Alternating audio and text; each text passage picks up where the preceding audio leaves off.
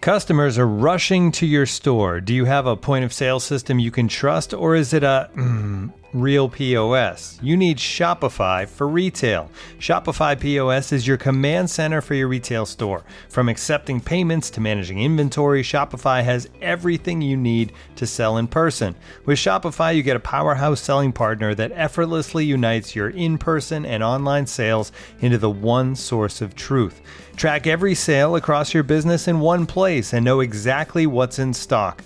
Connect with customers in line and online. Shopify helps you drive store traffic with plug-and-play tools built for marketing campaigns from TikTok to Instagram and beyond. Get hardware that fits your business. Take payments by smartphone, transform your tablet into a point-of-sale system, or use Shopify's POS Go mobile device for a battle-tested solution. Plus, Shopify's award-winning help is there to support your success every step of the way. Do retail right with Shopify. Sign up for a $1 per month trial period at shopify.com/theathletic, all lowercase. Go to shopify.com/theathletic to take your retail business to the next level today. Shopify.com/theathletic. The Athletic. I hope anybody's not stupid enough to write us off.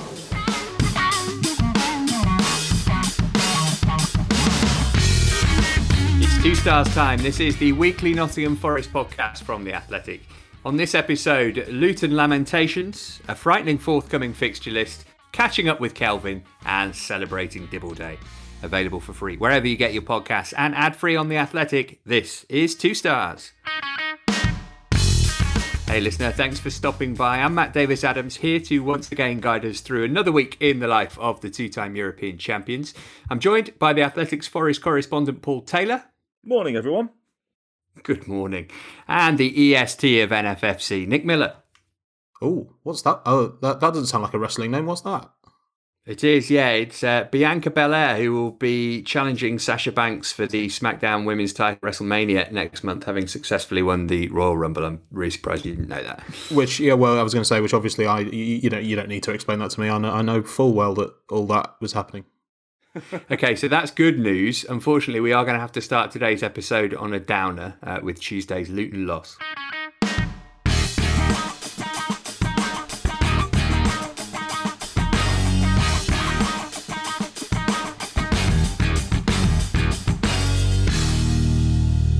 Forest 0, Luton 1 at the world-famous City Ground then. A familiar tale for the Reds of late. Low chances, no one to put them away. Luton did take one of their few opportunities, Ryan Tunnicliffe getting the only goal of the game midway through the second half. Paul, the action on the pitch couldn't live up to the pre-match hype/old-school rave that for some reason was inflicted on the handful of people allowed into the City Ground.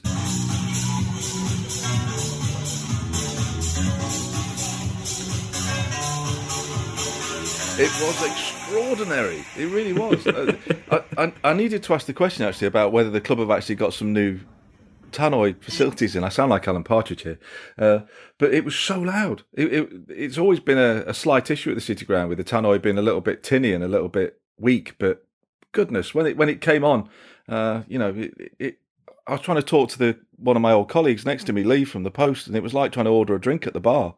Literally just screaming at the top of your lungs to try and get your words out. It was remarkable. I'm presuming it was to do with the wanting the crowd noise to be a little bit more umphy when the game started, because it certainly was. It did actually sound like there was, it was almost the volume of a normal crowd. So that's how loud it was. My ears stopped bleeding at around midnight. So that was good. It was a great night all round.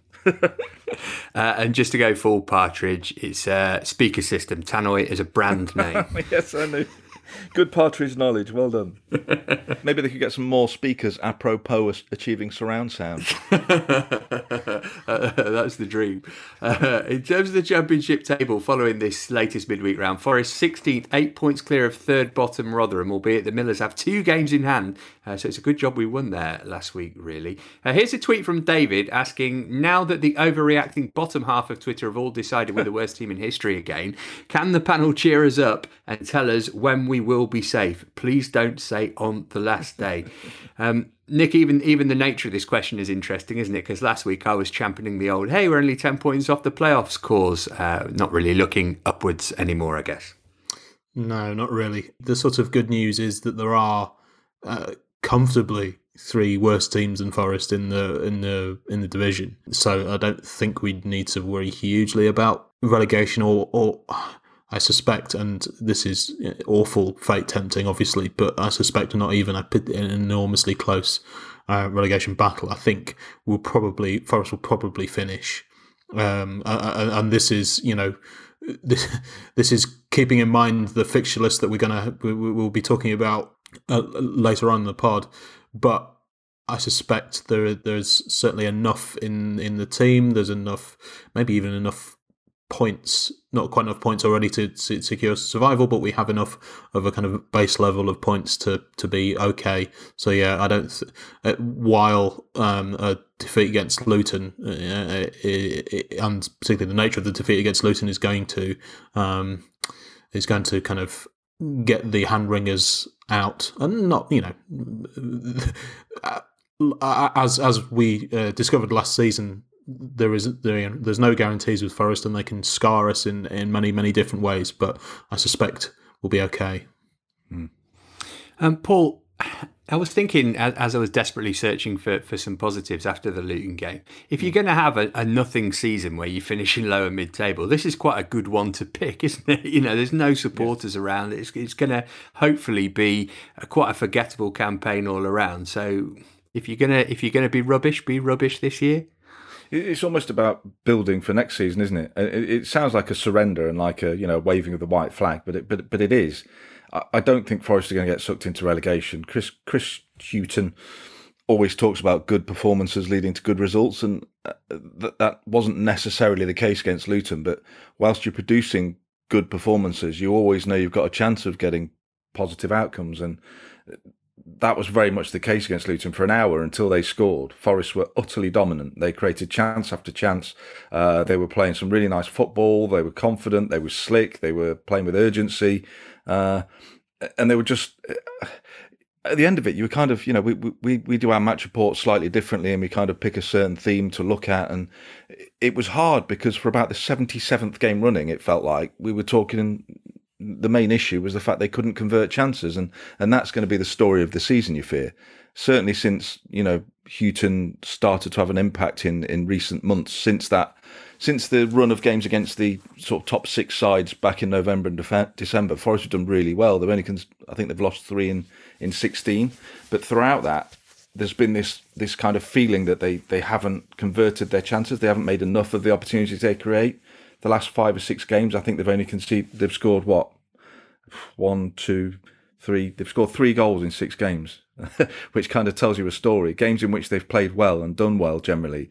And you get kind of a bit tired of it being the same issue every week. The fact that they're not converting these opportunities and turning good performances into the kind of results that they deserve. But I still think overall, when you look to the future, not just to the next run of games they've got coming up, but to next season, I think they can do so optimistically. In 2021, I think their form is still the 6th or 7th best in the division. So, there is room for optimism to be found there. And if they can just find a way to find this killer touch and start putting more of these chances away, then it feels like that could be the final hurdle overcome, and we can start looking forward to a brighter future, whether that's this season or next. I suppose that is the kind of the justification for we have been trying to play down the pessimism, or I was trying to play down the pessimism earlier on anyway. That is the justification for it, is that Forest are sort of turning into a sort of TK Maxx version of Brighton, in that, just kind of dominating possession or playing really well and not actually scoring the goals. And I suppose the concern is that because it keeps happening, you wonder how quickly that problem is being solved. And it's not the other sort of perhaps slightly concerning thing is it doesn't seem to be a kind of issue to do with personnel, because you would have thought that someone like Glenn Murray would be exactly the sort of player to kind of solve that problem. So while I don't particularly share in the pessimism, that would be the sort of justification for it. So that was Luton's first win at the City Ground since 1983. It came after the 1-1 draw against Derby last Friday night. Anything anyone would like to say about that? What's that, Joe? Yeah, let's not kid ourselves though. We didn't play Barcelona. It was Derby. And the third successive 1-1 between the teams then, and also, Paul, just a continuation of the theme that we've been talking about. Forest create chances, but they don't take them. Yes. I got battered on Twitter by Derby fans after the game because I watched Wayne Rooney's interview and it kind of struck me that he seemed quite confused about it all. In one breath, he said that Derby were fortunate to get a point, and then in the next breath, he said that it was a fair result, and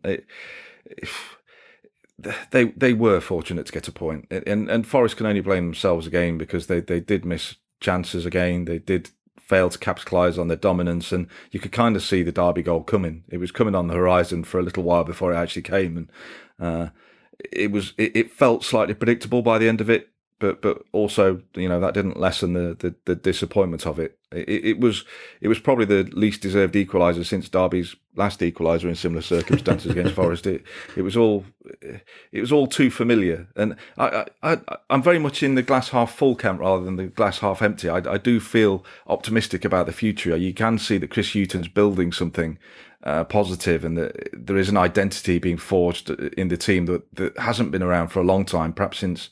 You got a sense of it early in Sabri Lamouchi's tenure, but this is as much identity as the team's had in a little while, and I'd rather be positive about that than negative, but they do just, without labouring the point, they do just need to solve this one last problem now just to make themselves more of the complete package, because you can't keep going into games creating 5, 6, 7 really good opportunities and coming out of it without scoring. That's only going to lead one way, and it isn't a very good way. Anything from the game that stood out to you, Nick? Nothing that Paul hasn't kind of already mentioned. The just sort of frustrating predictableness of it as much as anything. Not just the 1-1 draw against Derby, which I'm kind of slightly annoyed I didn't predict before the game because it was it just feels so inevitable. But as soon as those, didn't stick away a lot of those chances that created in the first half and sort of the first 15-20 minutes of the second half, you could just see it coming. And granted, it did take a pretty special goal to get the point for Derby. Yeah, it was just, you could definitely see it coming. On a slight tangent, one positive to do with Derby this week. Sheffield United, of course, won, meaning they are on 14 points for the season. David McGoldrick with a goal as well. Yeah, David McGoldrick with a goal. Lovely touch. Taking them off the magic 11 points, meaning that record stays solely Derby's for another season. Yeah, just to reiterate that, listening, the record Nick's talking about is that Derby County are the worst team in history. That's the worst team in history. They managed 11 points from a season, 2007, 2008. Go look it up. Worst team in history. Right, after a run of games against fellow lower mid-table sides, things are about to get a whole lot tougher for Forest. We'll preview a fearsome set of fixtures next. Looking for an assist with your credit card but can't get a hold of anyone? Well, luckily, with 24/7 US-based live customer service from Discover, everyone has the option to talk to a real person anytime, day or night. Yep, you heard it right. You can talk to a real human in customer service anytime. Sounds like a real game changer, if you ask me. Make the right call and get the service you deserve with Discover. Limitations apply. See terms at discover.com/creditcard.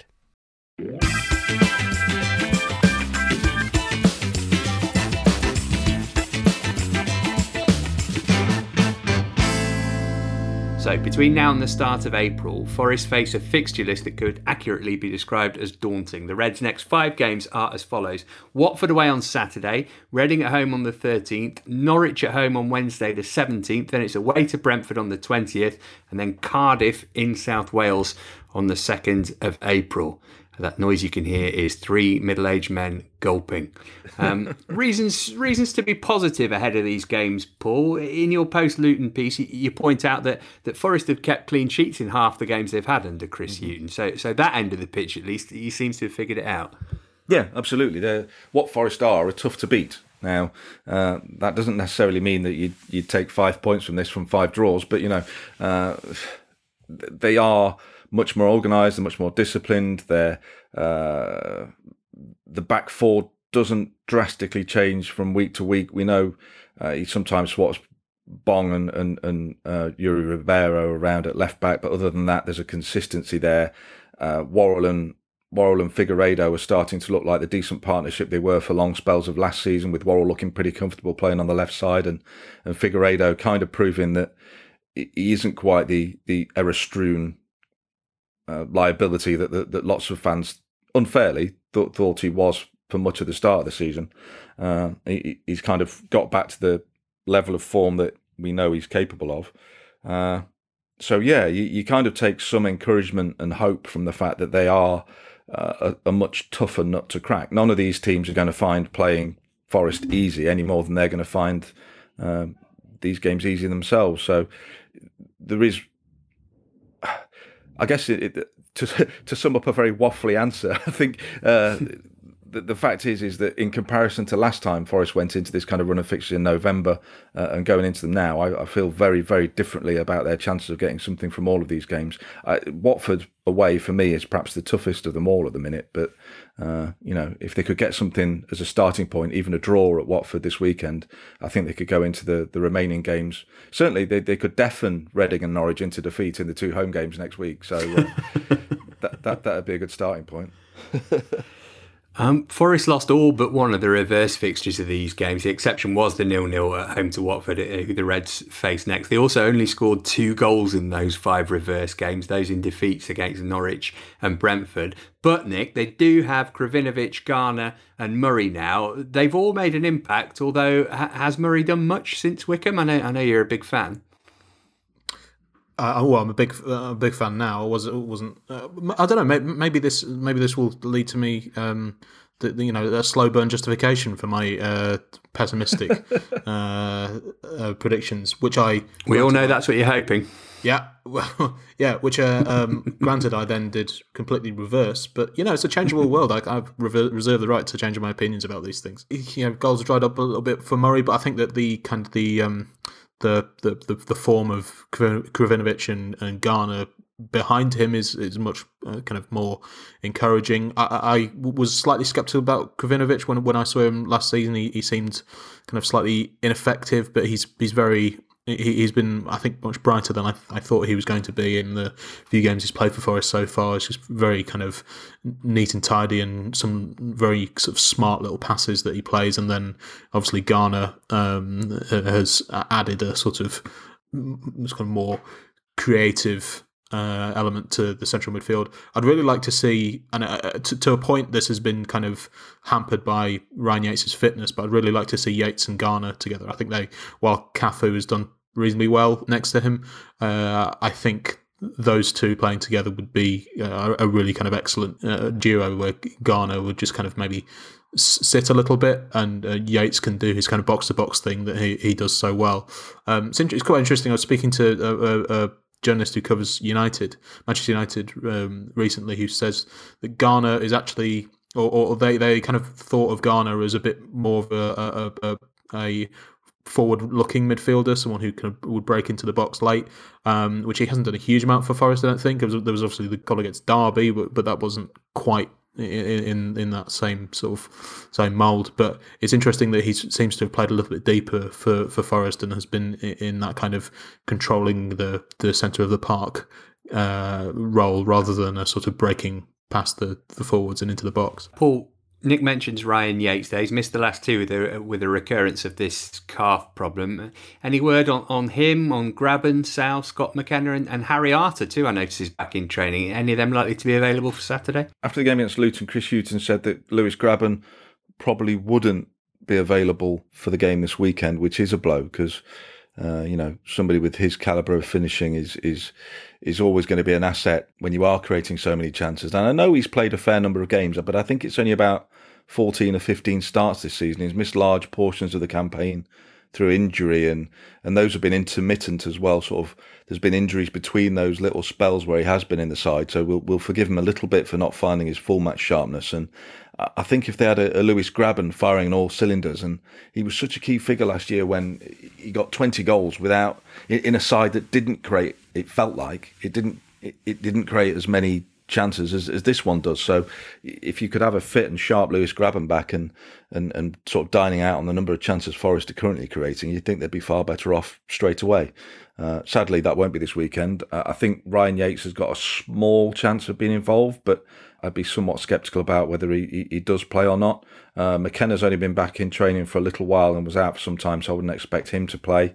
Harry Arter's a curious one because he still hasn't got a squad number and there's only one left at the minute. So I wonder if Forest would rush into giving him one when, there's still, what if one of the goalies got injured? They'd then have to, find a space for Diallo.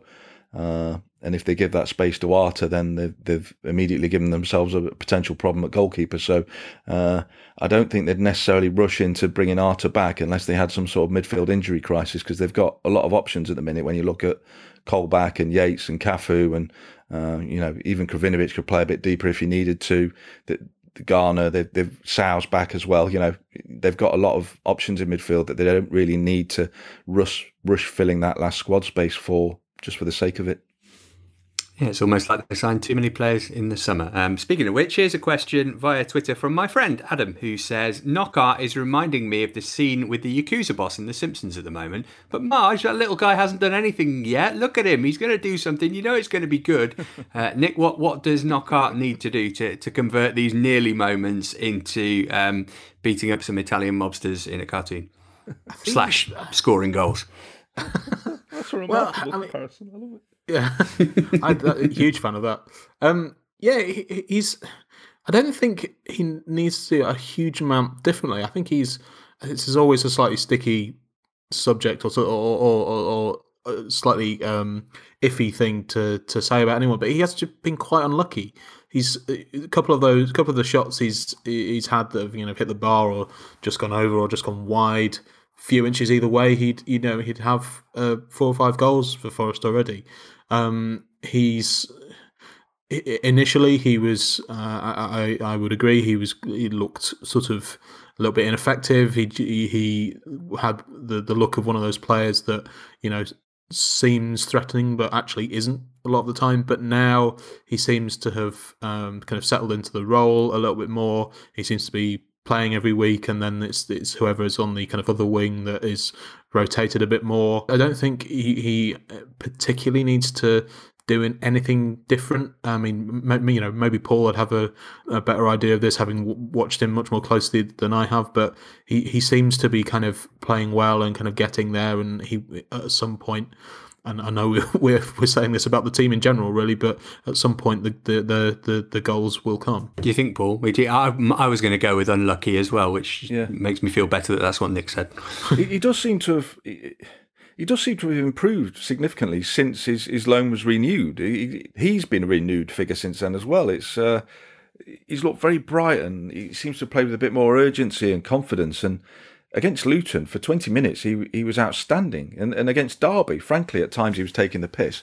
It was just with his little tricks and his little touches, and he's capable of the sublime and the ridiculous. And I agree with Nick. He doesn't quite get the reward for some of the quality he produces. He puts some great balls into the box. He should have had a couple more assists, but not through his own fault, just because, again, those chances have gone begging a little bit. I think since he's renewed his loan, he's been brilliant. I'd go that far. I'd drop out brilliant, because he has been. And I think he's only fine margins away from that brilliance being rewarded, and hopefully him playing a key role in Forest continuing their climb up the table. It'll be interesting to see what they do with him in the summer, because, you imagine it would take a fair chunk of cash to get him to the City Ground on a more permanent basis. And I guess it all might revolve around what division Fulham are in as well. So that's going to be an interesting one to watch in the summer. I'd still be cautious about paying a massive amount of money for him and putting him on huge wages. But if they could find a way to keep him on a reasonable basis, then I'd be a big fan of that idea. Yeah, I think most Forest fans would. In terms of the head-to-head record against Watford, Forest no wins in the last 4 meetings. Last victory at the Vicarage in September 2011. Anyone like to tell us who got the only goal that day? Give you a clue. Bohemian Rhapsody. Yeah, I think is it Ismail Miller? It is, yeah. Yeah. You get that from the clue? No, well, it helped, but I remember because I think that game was on TV, and it was kind of early McLaren era, wasn't it? And obviously, this was one of Miller's early games, and I can remember of all my very, very, very many incorrect predictions about Forest. Him scoring in that game made me think, yeah, he's going to be great for us. He's going to score loads of goals. He was a decent player. He was just made of biscuits. They signed him when he hadn't played. I think I'm right in saying he hadn't played 90 minutes of football at any level in 3 previous years because of injury, including reserve level. He hadn't completed 90 minutes of football in years when Forest signed him, and duly he arrived and proved that wasn't a fluke. Going to be really awkward if he's this week's Did They Really Play for Forest in about 15 minutes time, isn't it? Watford against Forest kicks off at 12:30 on Saturday lunchtime. It's live on Sky Sports if you're in the UK. Hey, remember Kelvin Wilson? Of course you do. Get ready to learn more about the former Reds defender next. Looking for an assist with your credit card but can't get a hold of anyone? Luckily, with 24/7 US-based live customer service from Discover, everyone has the option to talk to a real person anytime, day or night. Yep, you heard that right. You can talk to a real human in customer service at any time. Sounds like a real game changer if you ask us. Make the right call and get the service you deserve with Discover. Limitations apply. See terms at discover.com/creditcard.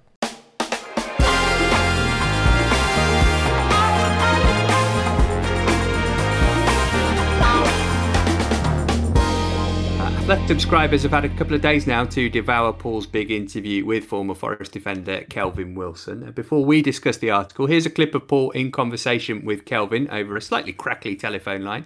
Kelvin told Paul that the club thought they were doing a favour to players from Nottingham, himself, Julian Bennett, David McGoldrick, Wes Morgan, by letting them play for the club, and therefore offered less money in contract negotiations. Here he tells the story of what happened when he turned Forest's offer down and agreed to join Celtic at the end of the 2010-11 season. I want to stay at Forest, let's get that clear. Billy wanted me to stay, I wanted to stay. I knew what players were on financially in that changing room. I'd been there for 4 years now. But Mark Arthur and it was Nigel Doherty, it was their era, so they had a way of doing things. How they did it, if you was from Nottingham, no matter who you was, apart from Andy Cole when he come, but if you was from Nottingham, you was basically, we're doing you a favour letting you play for Forest, so you've got to take this money. That's basically what it was. Right. Me, Wes, Julian Bennett, Didsey, that's how they all seen us. You're from Nottingham, you know how proud it is to play for Forest. So my contract come to an end and I knew what players were on and what they were earning, and I had a figure on my head what I wanted. Yeah.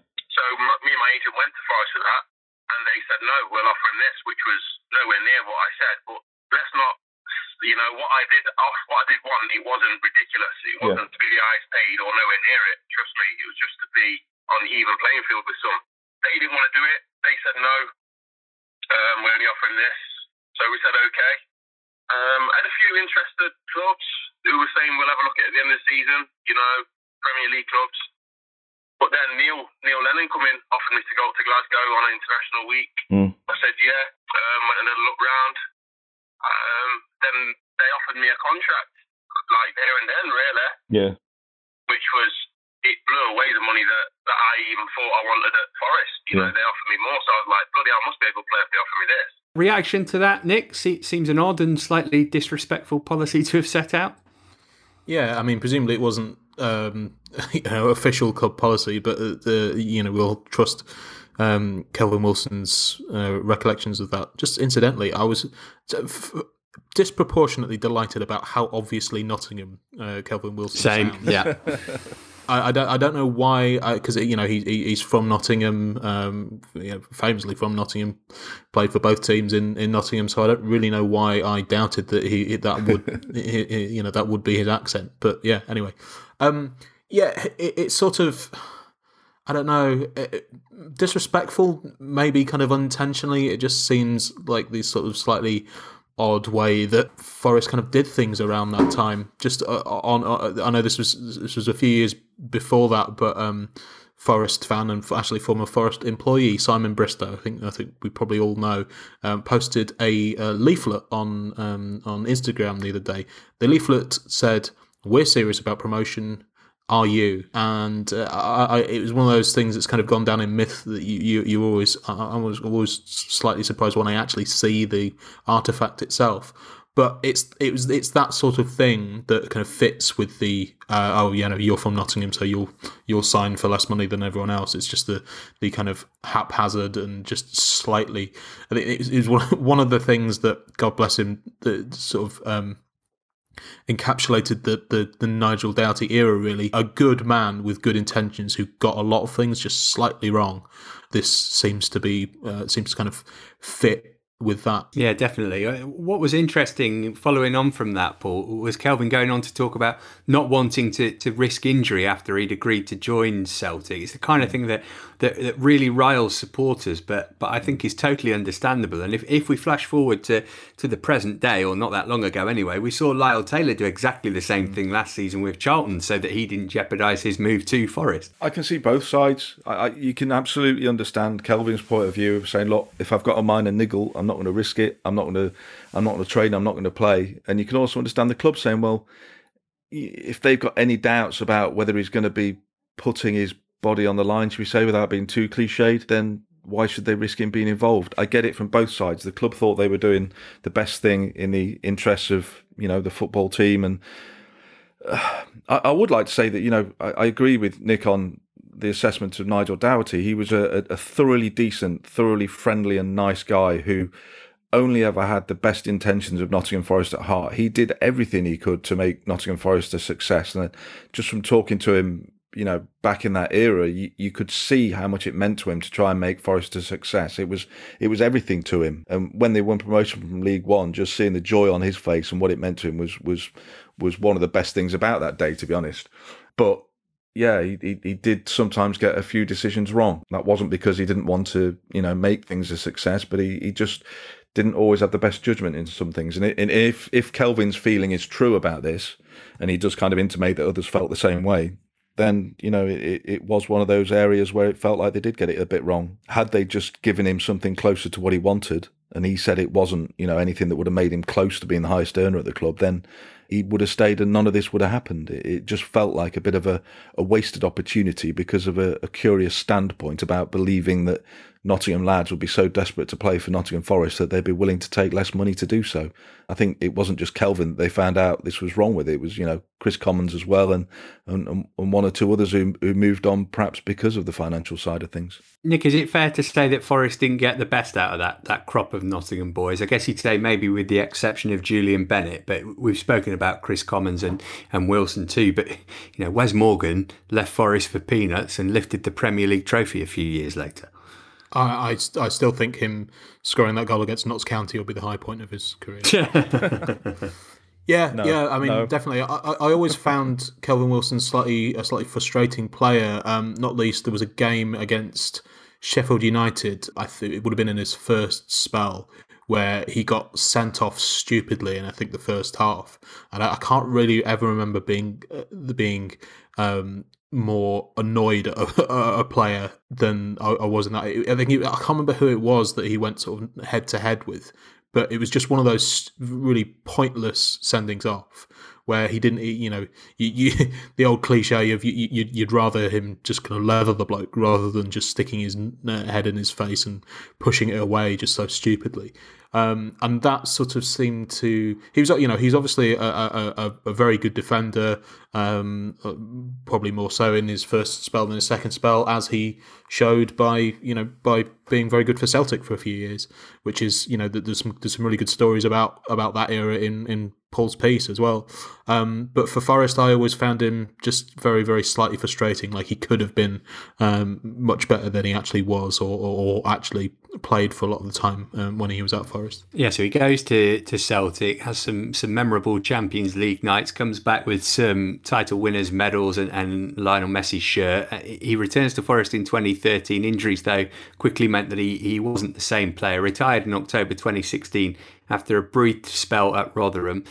Paul, he's still in the game now, isn't he? And he's not totally ruled out a return to action at some level. Yeah, he's he's a defensive coach at Ilkeston locally, and from just talking to him about it, it sounds like he's really enjoying it. And he said that he never thought he'd really go into coaching, but he's kind of having a slight change of heart, I think, and it'd be interesting to see if he does end up doing it at a higher level at any point. I think I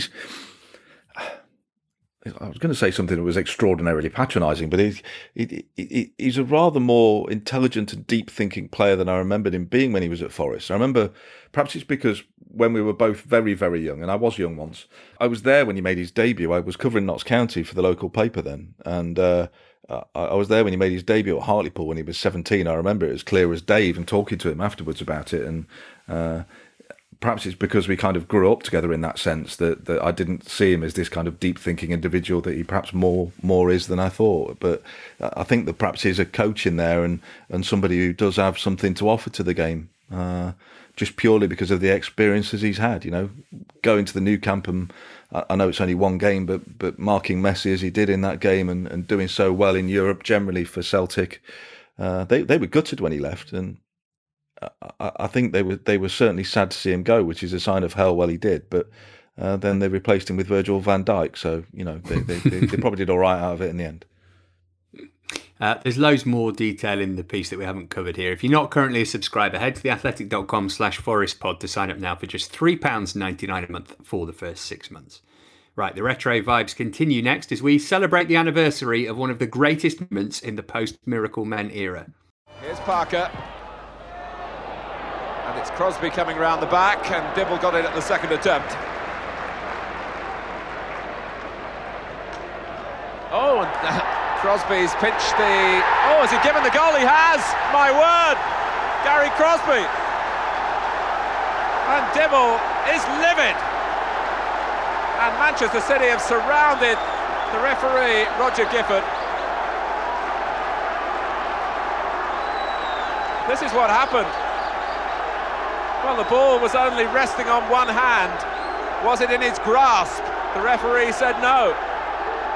Well, we're recording the show this week, the day after the 31st anniversary of that time Gary Crosby headed the ball out of Andy Dibble's hand in front of an equally bemused and thrilled Bridgeford end to give Forest a 1-0 win against Manchester City in the 89-90 season. Nick, you were there. You must have been incredibly young at this time.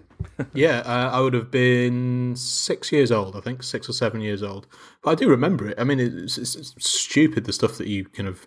it's the old cliche of someone growing old is that I can remember clear as day this controversial goal that happened 31 years ago, but can't remember what I was supposed to be doing 5 minutes ago.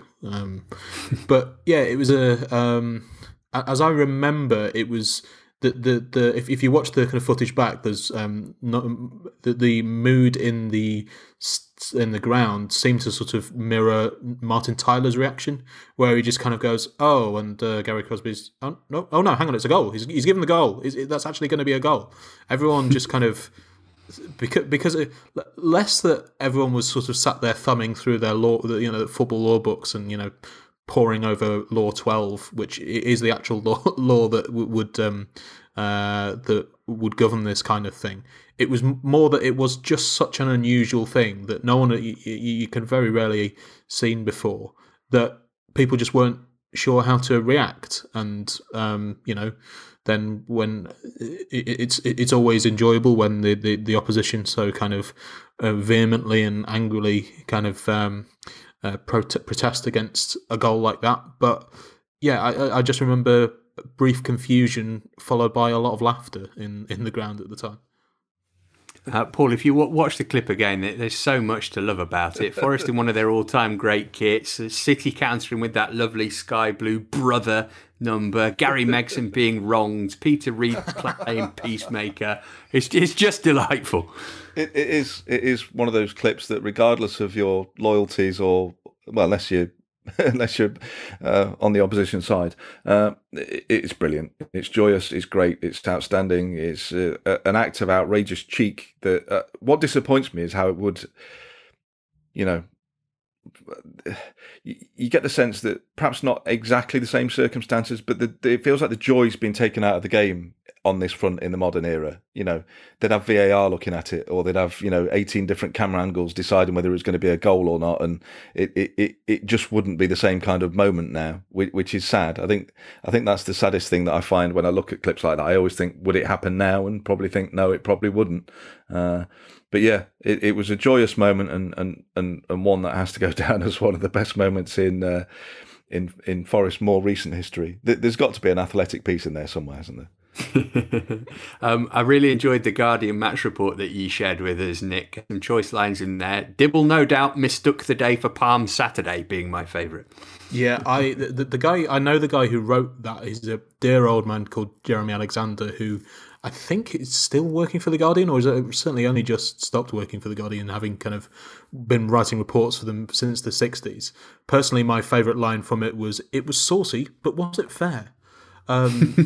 Which is not only lovely stuff, but also classic Jeremy. If you know him, he's a kind of low key legend in among sort of certainly people who have worked at The Guardian in the last 40 odd years. But yeah, he's a wonderful man, and that was a wonderful report. I had a tweet from Chris Gorham, who's the Norwich City commentator for BBC Radio Norfolk, and he sent me a picture from a game in December at Carrow Road, or before it. Andy Dibble, currently on the coaching staff at Cardiff, and in this picture, he's warming up the goalies with a ball in the palm of one of his hands. He hasn't learned a thing. Well, you see, I think it was a season after this that the laws were, or certainly very shortly after this, that the laws were changed. So that is actually now illegal. And I think we've seen a couple of times where players have tried to whip the ball away from goalkeepers when they've thrown it in the air to kick out of their hands. I think Thierry Henry did that once against Wigan, I think it was. So they've been disallowed now. So it's kind of the law seems to have changed that if it's sort of vaguely under the goalkeeper's control, or some kind of he's got controlling vibes over the ball or something, that it's now illegal. So actually, I think Dibble has been studying the laws, and he now realises that it would be very illegal these days. In the warm up. Yeah. Well done, football's fun police. Yeah, cheers. We'll call that Dibble's law. Goalkeepers are ridiculously protected now, aren't they? But that's probably an entirely different podcast subject. You can't go near a goalkeeper at all. I've seen a few incidences, in fact, in recent games where there was one foul given for a push on a goalkeeper that was absolutely, very obviously by his own player, and it's like, what's happening now? A goalkeeper goes down, it's a free kick. It's just happening, isn't it? It does matter. Always. And Brice Samba is absolutely making the most of that, and we love him for it. Finally, Nick, who did it better, Gary Crosby or David Johnson? A weakness in Forest, but maybe a little bit of a frailty. Oh, and David Johnson has nipped in, and Nottingham Forest take the lead in bizarre circumstances. Robert Green was totally unaware that Johnson was standing right behind him, and Forest are in front in a strange way. Well, bizarre is not the word I'd use. I'm sure it's not what the manager Nigel Worthington would use. You cannot put a game. Yeah, it's slightly less fun. There is a kind of there's. Firstly, Rob Green seems like a really nice bloke, whereas Andy Dibble, I'm not sure I would particularly enjoy his company quite as much. So, ouch. Yeah. So it's always more fun to see someone like that be wronged or not wronged at the time, or believe he's been wronged. It's just a kind of rather than a particularly unique or amusing incident. It was just a moment of doziness that for David Johnson's, which incidentally, if people haven't seen this one, I mean, I'm aware that, so this would have been about 2004, 2005. I'm aware that there may possibly be young people listening to this that may not remember this. But game Forest against Norwich, Rob Green had the ball in his hands. I think he caught a corner or a cross or something like that, rolls it out in front of him, and he didn't notice that David Johnson was behind him, so he kind of nipped in and took the ball off his toes and put it into the empty goal. I think Dion Dublin did something similar in the Premier League a few years earlier on, and it's just one of those things that make goalkeepers look very, very silly, but they aren't sort of wronged in any particular way. Yeah, I was in the Trent End that day, and it was at that time when the goal was scored, and Robert Green did extremely well not to crumple to the ground in floods of tears, given the abuse that he got for the rest of that match. Right, we're on the home stretch now. Still plenty of time to get quizzical, though.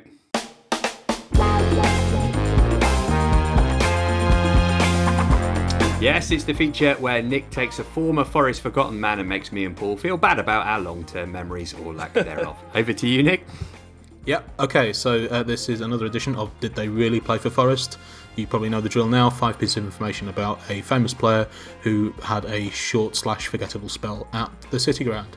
So, clue number 1. In my first league appearance in England, I played alongside former Forest loan hero Damian Johnson. Ooh, okay. Damian Johnson, was this kind of around that 03-04 period that we were just talking about, Paul? Would that be right? Former Birmingham player, wasn't he? Irish Damian Johnson. I'm just filling here so that we can carry on thinking of guesses. Have you got one? We're not having another first round glory moment here, I'm afraid. Okay. Keith Foy. No, that's a very good shout. Could have been a really good player, Keith Foy. Anyway, clue number 2. I have won league titles in 2 different countries and major trophies in 2 other countries. Yeah, it wasn't Keith Foy. Two different countries. Yeah. Which countries could they be, though, I wonder? Maybe it's because of the Calvin Wilson thing, but I'm sort of thinking Scottish players or players who came from Scottish teams to play for Forest. No, nothing from me. Paul? I've got an idea, but I can't think of his bloody name. That's really crucial in this game. do you want to describe his face, Paul? That will maybe give you half a point for that. Did he have Ryan Bertrand's eyes? No, no. Luke Steele. No. Blue Steel, yeah. Okay, next clue. Okay, clue number 3. I have scored a Champions League goal against Barcelona in the Nou Camp, although my team that night lost 4-1. Oh, okay. Paul, have you got a guess? You sound like you know. Is it Nicholas Bentner? It is Nicholas Bentner. Yes. Yeah, it's a slightly tricky one to. I decided I wanted to pick him. A slightly tricky one to do because there are only really obscure clues and then clues that will kind of give it away, and the third one obviously kind of tipped over the balance. Do you want to have a guess what the next 2 clues are going to be? Because there are 2 kind of quite prominent pieces of information about the great man. Got fined more than UEFA fine clubs for racist behaviour for having some pants with Paddy Power on them. Yeah, that's one of them. That was going to be clue number 5. He's known as Lord. Oh no, that's not. That wasn't one of my clues, but it also correct piece of information. Clue number 4 was going to be a sports psychologist once gave me a self-perceived competence test to see how good I thought I was. The test was marked out of 9. I scored 10. I mean, if he could have just married a bit of confidence with actual football ability, he would have been an incredible player. Yeah, he's kind of a, sort of budget version of Zlatan Ibrahimovic, really. He's probably somewhere chipping off about LeBron James or something. Did he score for Forest? I think he got 2 goals according to Wikipedia. Yeah, I think they were possibly both in the League Cup. I don't know whether I've got that. I remember one of them being wrong. a fairly close-range scramble, if I'm right. Didn't he made his debut in the League Cup against Arsenal? After which, Arsene Wenger has said that if he keeps fit, he still has a chance to come back to the top level. I think a hungry Nicholas Bentner can score goals against anybody, and that's what you want from him. The next line on this Wikipedia entry, on 11th of December, Bentner scored an own goal against Forest rivals Derby County. He almost scored 2 in that game, didn't he? Yeah. Didn't he hit the bar with another effort? He's one of those players where you kind of you often hear about players who have, I'm sure this is incredibly common in football, who have incredibly overinflated ideas of their own skill. But Bentner was one of those. A lot of those players will have like one one like really good identifiable quality about them, like they're lightning quick, or they've got a hammer shot, or they're very skillful. But Bendtner was always one of those players who didn't really have any of that. He was just sort of there and scored goals occasionally, and very often looked quite good without actually doing anything that eye-catching. So it's, fair play to anyone who has confidence in themselves and toots their own horn loudly. But my God, was that unjustified. Nicklas Bendtner, we spent a lot of time talking about him, which I didn't think we would, but there you go. He's a fascinating character. That'll just about do it for this week. Before we go, Paul, what have you got in the pipeline for Athletic subscribers? I've got a column coming up this weekend, which is going to be on the subject of how it's a chance for Chris Hughton to stamp his influence again this summer with, when you look at the situation with so many players on loan and so many out of contract, it's going to be another summer of transition, you suspect, this summer, although he does have some interesting points of view on that himself. Beyond that, I'm going to do a look at David McGoldrick. It may prove to be an ode to David McGoldrick in a sense, but he always struck me as being a curious player at Forest, in the sense that he very obviously was very, very good, but never quite did it at Forest. But since then, he's gone on to show what he's capable of at his other clubs. So I'm quite keen to see why that was, and what the people who played with him thought about him when he was at Forest. Yeah, absolutely beloved by his Sheffield United teammates for what he brings to them. And another player with a terrific Nottingham accent. Yes. Just pipped by Julian Bennett for me. If I'm ever in a high state of anxiety, in my head I play Julian Bennett telling me to calm down, and it really works. Nick, you'll have been preparing your 10,000 word character assassination of Andy Dibble, presumably. Yeah, that's going out tomorrow. It feels like I've trailed this about 4 times now, but the interview I did with James Coppinger is, I believe, finally due to be published this weekend to coincide with his 600th league appearance for Doncaster, which should be on Saturday. There is a little kind of, obviously, when someone's played for a club for 17 years with a brief 6-month hiatus at another club, you generally focus on the 16 and a half years rather than that 6 months. But there is a bit about his spell at Forest in there. I think the question with Coppinger was, from the outside anyway, was always, he could have played for someone better than Doncaster for a longer period of time.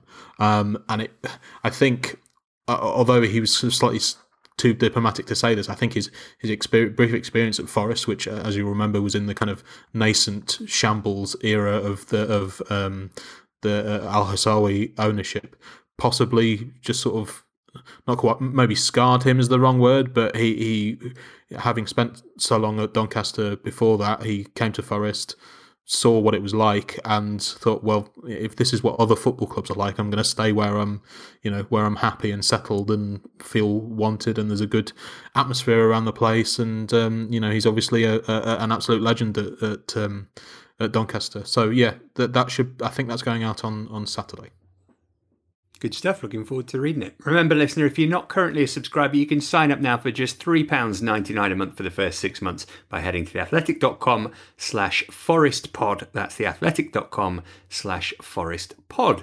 We'll be back same time next week when we'll look ahead through our fingers to the upcoming games against Reading and Norwich, and plenty more besides. Until then, from all of us here, it's bye for now. The Athletic.